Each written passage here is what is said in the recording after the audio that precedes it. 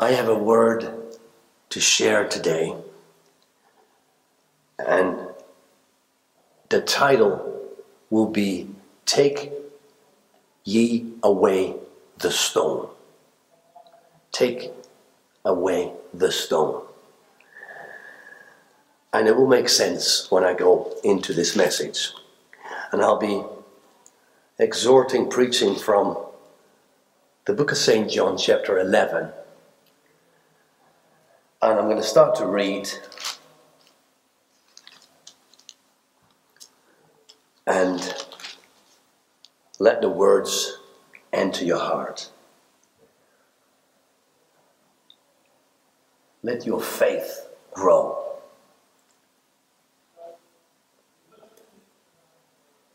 This is an amazing account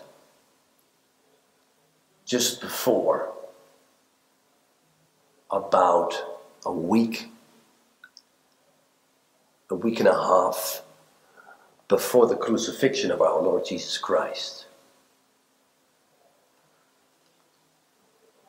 And 3 days later, thank God, the resurrection. Amen.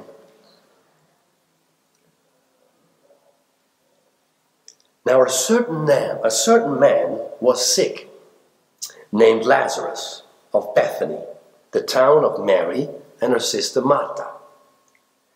It was that Mary which anointed the Lord with ointment and wiped his feet with her hair, whose brother Lazarus was sick. So this Lazarus is Mary's, who anointed Jesus' feet with her hair, Mary's brother. And Martha, another sister of Lazarus. Therefore his sisters sent unto him, saying, Lord, behold, he whom thou lovest is sick. When Jesus heard that, he said, This sickness is not unto death, but for the glory of God, that the Son of God might be glorified thereby. Now Jesus loved Martha and her sister Mary and Lazarus. When he heard, therefore, that he was sick, he abode 2 days still in the same place where he was. Then after that saith he to his disciples, Let us go into Judea again. And his disciples said unto him, Master, the Jews of late sought to stone thee, and goest thou hither again? Jesus answered, Are there not 12 hours in the day? If any man walk in the day, he stumbleth not, because he seeth the light of this world. But if a man walk in the night, he stumbles, because there is no light in him. These things said he. And after that he said unto them, Our friend Lazarus sleepeth, but I go, that I may awake him out of sleep. From the moment Jesus heard that his friend Lazarus was sick, he knew exactly what he was going to do. And that's why he abode still for 2 whole days, rather than rushing over to Lazarus. And that's why he made the statement that the sickness is not unto death. But we'll see. Then said his disciples, Lord, if he sleep, he shall do well. They didn't know what he was going to do. Howbeit, Jesus spake of his death, that they thought that he had spoken of taking a rest in sleep. Then said Jesus unto them, plainly, instead of saying he's sleeping, Lazarus is dead. And I am glad for your sakes that I was not there, to the intent you may believe. Now that's extraordinary statement for the Lord to make, that he is glad for their sakes. To say, I am glad for your sakes that I was not there, to the intent you may believe. Nevertheless, let us go unto him. So Thomas, it's called Didymus, said unto his fellow disciples, let us also go, that we may die with him. Then when Jesus came, he found that he had lain in the grave 4 days already. Lazarus had been dead, lying in the grave 4 days already. Now, Bethany was nigh unto Jerusalem. I'm just rushing through this little bit here. And many of the Jews came to Martha and Mary to comfort them. Then Martha, as soon as she heard Jesus was coming, went and met him. But Mary sat still in the house. Then said Martha unto Jesus, Lord, if thou hadst been here, my brother had not died. But I know that even now, whatsoever thou wilt ask of God, God will give it to thee. Jesus said unto her, Thy brother shall rise again. Martha said, I know that he shall rise again in the resurrection at the last day. But Jesus replied and said unto her, I am the resurrection and the life. He that believeth in me, though he were dead, yet shall he live. And whosoever liveth and believeth in me shall never die. Believest thou this? She said unto him, Yea, Lord, I believe that thou art the Christ, the Son of God, which should come into the world. And when she had so said, she went her way and called Mary her sister secretly, saying, The Master is come and calls for thee. As soon as she heard that, she, which is Mary, arose quickly and came unto him. Now Jesus was not yet come into town, but was in that place where Martha met him. The Jews then, which were with her in the house, and comforted her, when they saw Mary, that she rose up hastily and went out, followed her, saying, She goeth unto the grave to weep there. Then when Mary was come where Jesus was, and saw him, she fell down at his feet, saying unto him, Lord, if thou hadst been here, my brother had not died. Remember those two statements from both Martha and Mary. The first thing they said when they saw the Lord Jesus Christ was, if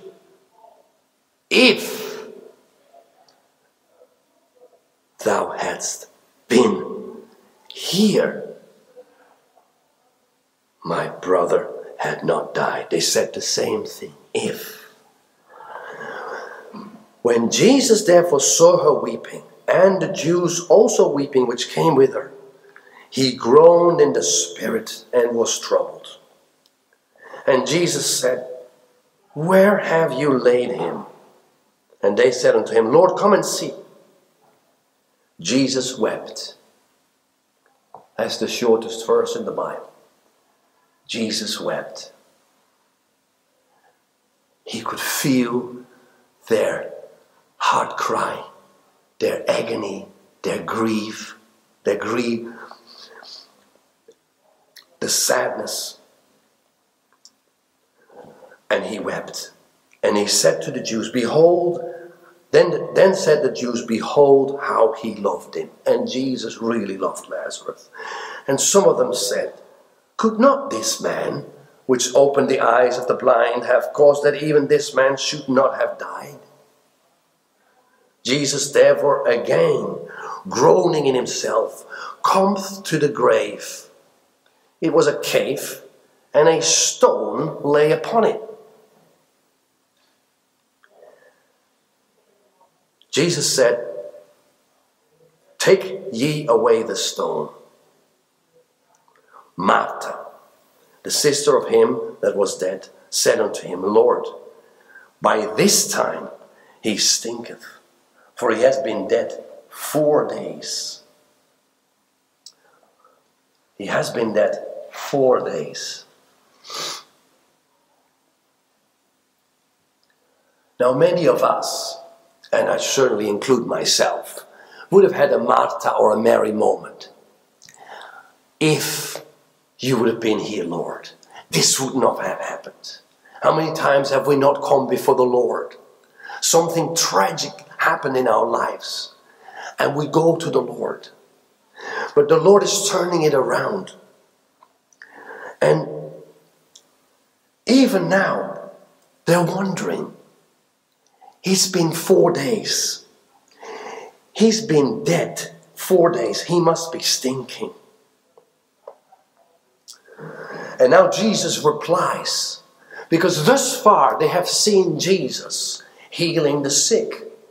They've seen Jesus performing miracles. But Jesus was about to raise their faith. And remember, this is only just probably the last miracle before he goes on the cross. And he had to go all out. He had to take away every limit and every constraint of the faith that people had in Jesus. He had to raise it to a whole different level, that we can truly believe that with man it is impossible, but with God all things are possible. Hallelujah. That there are no restrictions. If you've seen him heal, he can do greater than that. If you've seen him do this, he can do greater than that. And this is what he was about to do. And he replies with the exact same word that was the first word to roll out of Mary and to roll out of Martha's mouth. If, remember, I said to you, remember the word. And now he replies straight back to them. Said I not unto thee, this is Jesus speaking, as the stone is being rolled away from that cave. Said I not unto thee, that if thou wouldest believe, thou see the glory of God. Said I not unto thee, that if thou wouldest believe, thou shouldst see the glory of God. Then they took away the stone from the place where the dead was laid. Jesus lifted up his eyes and said, Father, I thank thee that thou hast heard me. And I knew that thou hearest me always. But because of the people which stand by, I said it, that they may believe that thou hast sent me. And when he thus had spoken, he cried with a loud voice, Lazarus, come forth. He called Lazarus' soul back into his body. And lo and behold, he that was dead came forth, bound hand and foot with grave clothes, and his face bound about with a napkin. Lazarus was resurrected from the dead. Hallelujah. They had not seen that before. Amen. They'd seen all these wonderful and great miracles. And now they're astonished. He raises the dead. And there is Lazarus. And all those that said, it's been 4 days, surely it's too late. I'm saying to you, whatsoever you've been through or what you're going through right now, it is never too late for Jesus to do a miracle. It is never too late for Jesus to do the impossible. That's his expertise. That's what he loves to do. He will do it for you as he did it for them. Hallelujah. God has his very own time, praise God, and takes glory in all of it. Because with God, nothing is impossible. May this raise your faith to a whole new different level, as this is why Jesus abode still for 2 days, for all this to play out exactly as he had it done. And he said, loose him and let him go. But I want to just quickly, because I'm very conscious of time, go back to the title, because let us not miss this one thing. Jesus did the impossible. But before he did that, he said to them to do something. As if this is important. Because Jesus can speak to a stone and the stone will definitely move. Jesus can speak to a mountain and the mountain will disappear. But Jesus said to them, take ye, that's the plural for you, so all of you, take ye, all you there that are watching, take away the stone. He wasn't going to take away the stone because sometimes we have to take away a stone. Something that is in the way for Jesus to perform the impossible. Maybe it's unforgiveness. Maybe it's secret sin. Maybe it's fear.